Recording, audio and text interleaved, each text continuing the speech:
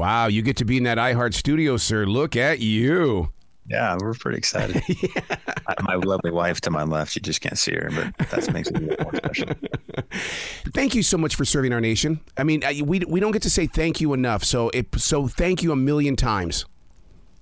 No, I appreciate that. Thank you. Yeah, it was in all honesty, it was a pleasure to serve, and I mean that. It was I enjoyed it. I joined as a young kid because I wanted something exciting and fun to do, and I stayed for 30 years because it never stopped being exciting, and I love the people I got to meet and lead along the way. So it was certainly a pleasure, but I appreciate the sentiment. Do you find yourself being a visionary in the way that you've always got to know what's going on before you arrive?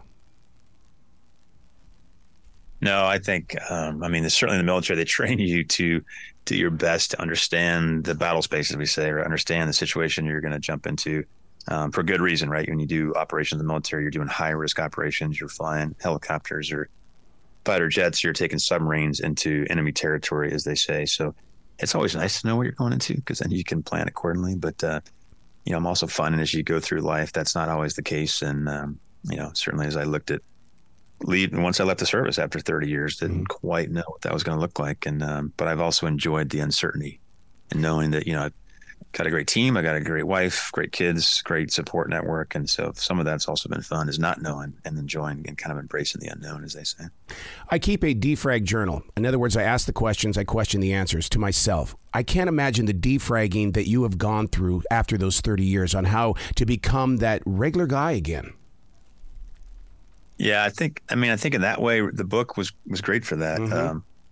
They say written out is thought out. And I think, it was good for me to spend time thinking over those 30 years. And, for many ways, right. It was the incredible people that I met and served with. It's when you think about being part of an organization where people volunteer to serve a higher purpose than themselves. They're not doing it for the money because you don't get rich in the military and they're often willing to risk their lives to do that. That's a pretty powerful group of folks to be around. So, as I defragged, as you say, look back on that career in the military, it was really just all the people I met and the people I was lucky enough to serve with, and then all the exciting stories that came with it.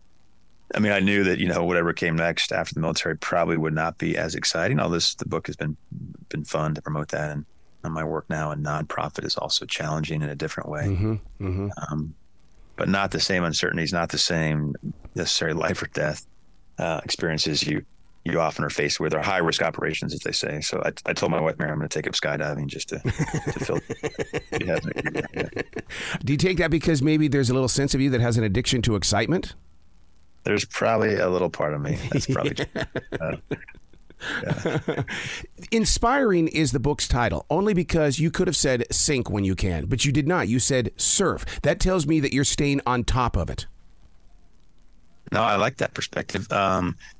Yeah, I think, like maybe you can look at like life's a wave and it's just a matter of how you deal with it. Do you go under it? Do you go around it? Or you just try to ride it? And, knowing that, all good surfers know you fall in as many waves as you surf sometimes, depending on how big a wave you're jumping in front of. But when you do it right and you can enjoy it, then you're taking advantage of the big wave, the turmoil behind you, and you're kind of riding along comfortably, and you can make something otherwise seem violent peaceful and enjoyable, as they say. In putting the book together, did you have a special writing place? I'm an author, so I have to have my own zone. I have to be able to go into that place. I have my favorite writing instrument. The type of paper is so valuable to me. What did you go through?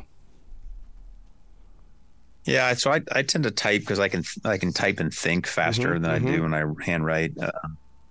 I try to find a quiet place when I could. I think we went through a move through the process, and then we had a neighbor that started some construction, so that was really challenging. So I sometimes would have a music on in the background with some, kind of at a low roar, as they say, to kind of drown it out. And as you know, it comes in spurts, right? There's times when you feel like you could write the whole book, and there's times when you feel like you can barely get to the end of the sentence. So I figured as long as I put something on paper, as they say, and at least I was making progress. So not always as fast as I would like. Did you have to use any of your military discipline in order to stay focused? Because as a martial artist, there are many times I have to tap into that guy in order to get things done. Yeah, absolutely. I think, you can talk to my editor and stuff and folks I worked with that I was a stickler for timelines. And if they said they wanted something by a certain date or time, then I 99.9% of the time would always make that. And they often acted surprised And I recognized I didn't know any other way. If you told me I had a due date, then I had a due date. So I probably used some of that military training, I guess, in that regards to stay on track and pace myself, as it were. I don't remember having to pull that many late all-nighters to make those timelines. But again, this is, sometimes writing, I think, is hard if you don't have the story in mind. But if anything, I had more stories than I had time to write. And that's just the nature of a 30-year career, to experience, all the things I did. So in many cases, it was a matter of what did I not want to write about, because, all the great stories. It's almost like, the thing that I love about the book Surf When You Can is the fact that, I guess maybe I'm one of the weird ones, but I didn't go chapter by chapter by chapter. I went by, Clydesdales. I'm going to go here because I'm going to learn a little bit about something that I don't know, but I'm going to hold on to it so I can create conversation. Yeah, and I think, it's a memoir in some ways. It's just a bunch of stories. It's it's a journey. I mean, in many ways, right, the book for me is trying to capture what I learned and how I learned it, because I won't pretend I joined the military 30 plus years ago, actually, when I was 18 and went to the Naval Academy and knew anything about leadership. I think I had great examples from my parents. I think I had a great, I learned a little bit in my first job as a lifeguard, but I went to the Naval Academy because I wanted to fly. And I would have skipped the Naval Academy to go right to flight school. Wow. So that was my number one priority. But obviously, I recognized there's a lot to learn about being a leader as well. And I learned over the course of the career. So I tried to capture with the book that growth, right? The story, telling the stories through characters I met and the leadership, things I learned along the way that ultimately kind of got towards the end of the story, which kind of culminates toward the end of my career. But it was kind of a random journey. But yeah, they were fun stories to share. And I think you could probably take any chapter individually, and hopefully it stands on its own. Leader to leader here, question, because a lot of people don't understand that while we're leading, there's also voices in our head. How did you silence those voices when you had to lead people? Yeah, I mean, there's nothing's black and white, and you know that, and leaders and complex organizations or corporations know nothing is black and white. So, in the end of the day, I think you have to go easy on yourself, meaning that you're going to make the best decision you can with all the information you have. Ideally, you've sought out assistance and talked with folks that are your trusted confidants so you can bounce stuff off. I mean, I never felt like I was alone in any decision I even made. Nice. Even towards the end on the Roosevelt, I had a group around me, and we were talking about the best course of action we could take. So I think, as a leader, you're going to have those second thoughts and those voices in your head, as you say, but if you're not too hard on yourself, you seek counsel and you seek assistance where you can, and you don't try to make decisions by yourself. I think in the end of the day, you can make those decisions confidently that you're going to make the best decision possible given the situation, and that should, allow you to kind of move on. And then, very few decisions aren't reversible, meaning that if you make a decision and a couple months later, whether it's a corporation, you decide that the product line isn't working for you anymore, well, then go a different direction. But I think in some cases we overanalyze. We're so worried about, we're so risk averse. We're, fearful of failure, as they say, that we overanalyze to the point where we never make a decision. And that's probably even, that's worse than making a bad decision. In some cases, a bad decision quickly is sometimes better than no decision at all, as long as you have the environment where you can adjust and learn from those mistakes. And the whole, fail fast mindset is applicable. Less so in the military, where you have high risk operations, but certainly true outside the military. So again, as a leader, I think you make the best decision you can, you get as much counsel as you can, and then you try to get some kind of feedback so as soon as you can whether that worked or not. I would love to see your notes during those moments on the Roosevelt when you had to make a decision. The whole world was watching, and it's almost like you were our Superman without the cape, because we relied on what was his decision going to be, what was going to happen on the Roosevelt. Yeah, and I think that's important too. I had a pretty big team of really capable folks. I had a medical team on board. I had my trusted advisors within my staff. I have other senior leaders on the ship with me. So I never felt like I was alone in that decision. Although I think as a captain of a ship, you're ultimately accountable for the safety and well-being of everybody. So, you kind of have to own it. And then at the end of the day, it's why I sent the email, why I didn't try to get other signatures on the email. I kind of, just said, it might not be a perfect decision, but it's the best decision we can make right now to try to get the help we need for the sailors. And again, it was maybe a career versus conscious moment for me, knowing that it wasn't going to necessarily, put the gold star on my record for future promotion. But I also knew at the end of the day that I needed to do what was right by the sailors, which is really what my number one priority was.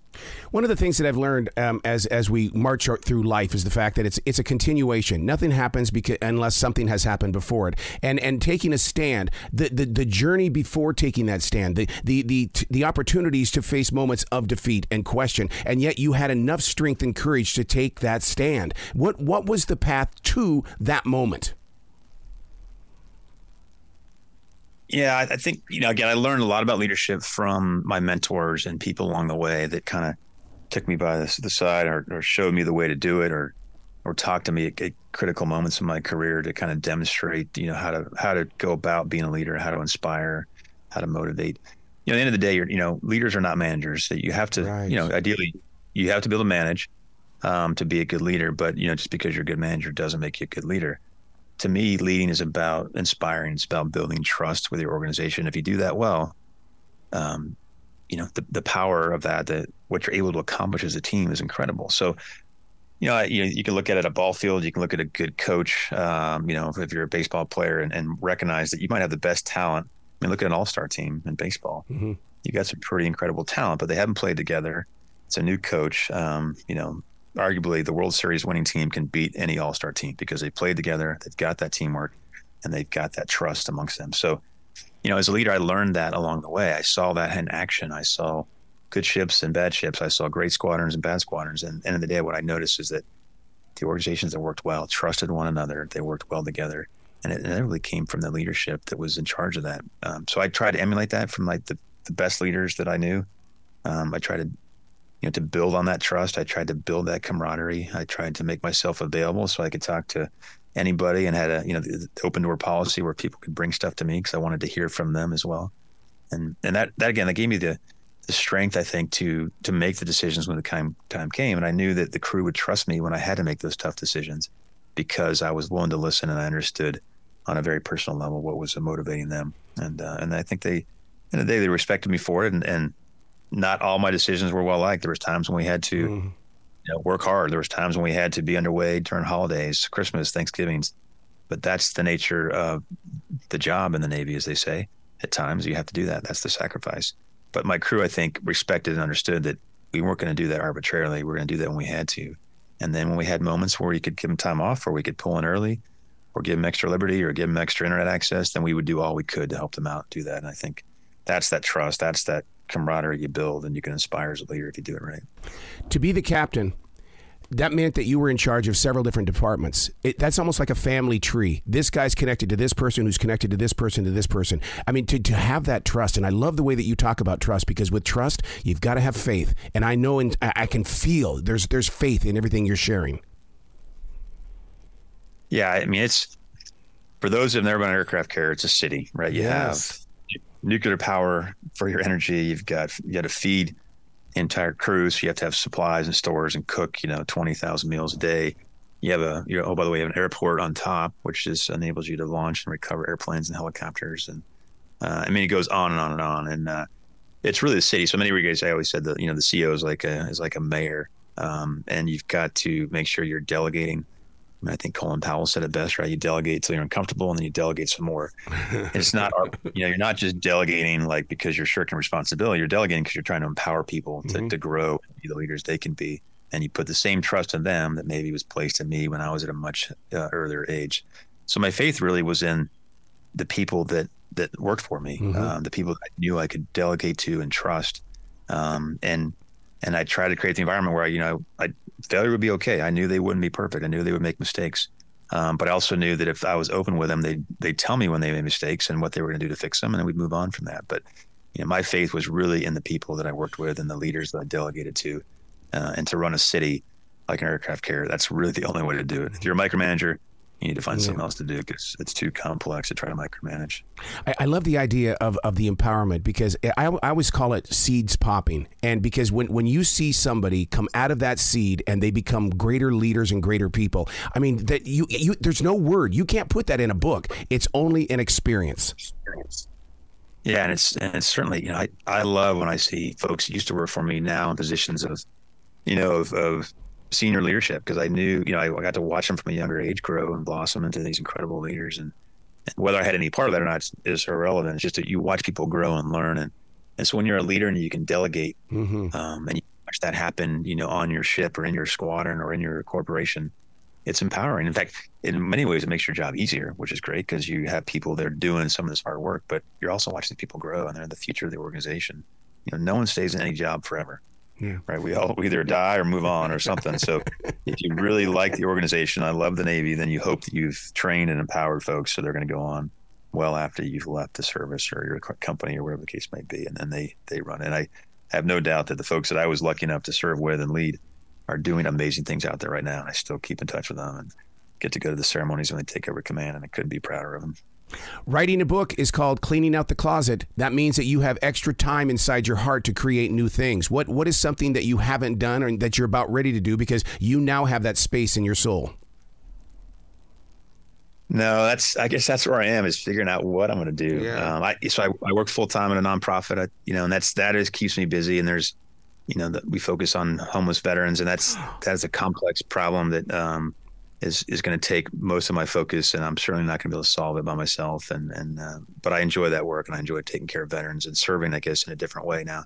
So that's a full-time job, and I enjoy that. I think I probably need to surf a little bit more, because I think through the book and my transition and my nonprofit work, I sometimes don't get out and surf as much. And to stay true to the cause and my belief that living a good balanced life, having a good life-work balance, as they say, then I've got to get on the board a little bit more and spend more time and travel with my wife, who has accompanied me for 20 moves and 30 years, and so now we're gonna have to do some traveling. Wow. You said one of my favorite words, transition. I do a transition walk every day through this forest because I believe that we need to study our transitions. I can't imagine how you're able to handle your transitions and see new transitions appear at the same time. Yeah, I'll tell you though, I find it exciting in many ways because you have like a blank canvas, and you could work on motorcycles, or you could go become a park ranger, or you go be a policeman, or, there's so many opportunities. And I think that's what's great about society in our country is you really can, whatever you put your mind to and you want to work hard at. And I also think that for anyone in a transition, particularly when you come from 30 years in the service or 20 years, or even 2 years in the service, take your time to make that decision wisely, use the opportunity to get to know yourself and know what you want to do. I think it's sometimes easy to jump into the next job and start punching a clock, and I don't think people will be that satisfied. So I've enjoyed this transition, and I'm enjoying what I'm doing now in the nonprofit world, and certainly this book has been a fun project. And I also kind of like not knowing what's next in certain areas. That can be exciting too. And being a part of the iHeart family, one of the things that they taught us was, when in doubt, leave it out. You don't say that. You say, when in doubt, be kind. What a positive way to walk into a conversation. Yeah, I'm a big believer in that. I think I learned that from my parents as a kid. Is everybody is going through something. And I think it's easy to be snapped to quick judgment and see something on video or see something on TikTok and want to judge people. I just think that in the end of the day, we would all be better off if, we're just a little bit nicer to one another. I think when you're a leader, particularly when you come from a position of strength, and you have to be strong. I mean, if you're weak-minded or you're insecure, then it's hard to be kind to people because you're just trying to survive. But if you come from a position of strength or power, if you can get there through your own discipline or through your own strength of personality, well, but you're now in a great position to be kind to people. And it's so empowering. It's so enjoyable to help people out. And it's not a self-serving thing, but it's really goes back to what we talked about. Being kind to somebody really helps them grow. It really helps them blossom. And I think, we could all do that a little bit better, I think, in life and it's never let me down. I mean, and I say that with confidence. There's, don't get me wrong. I could be driving in traffic and get frustrated with somebody and want to honk, but you're just going to feel better if you let them in. Yep. Guarantee it. Yep. You just if you can approach life that way, helping out one another just a little bit, I think you'll never regret it. I think you'll enjoy life more as well. What's the website for your nonprofit organization so we can show you guys some love? Sure. It's vvsd.net. And if you go to surfwhenyoucan.com, I've got a whole section of a couple nonprofits that I like folks to pay attention to. And VBSD, Veterans Village of San Diego, is one of them. That's where I'm working right now full time. I think wherever you are, I think if you want to give to a great cause, we can always use the assistance. Absolutely. Please come back to the show anytime in the future. The door is always going to be open for you, sir. Yeah, thank you. I appreciate the time today, but yeah, enjoy the conversation. Well, you be brilliant today, okay? Yeah, you as well. Thanks. Thanks.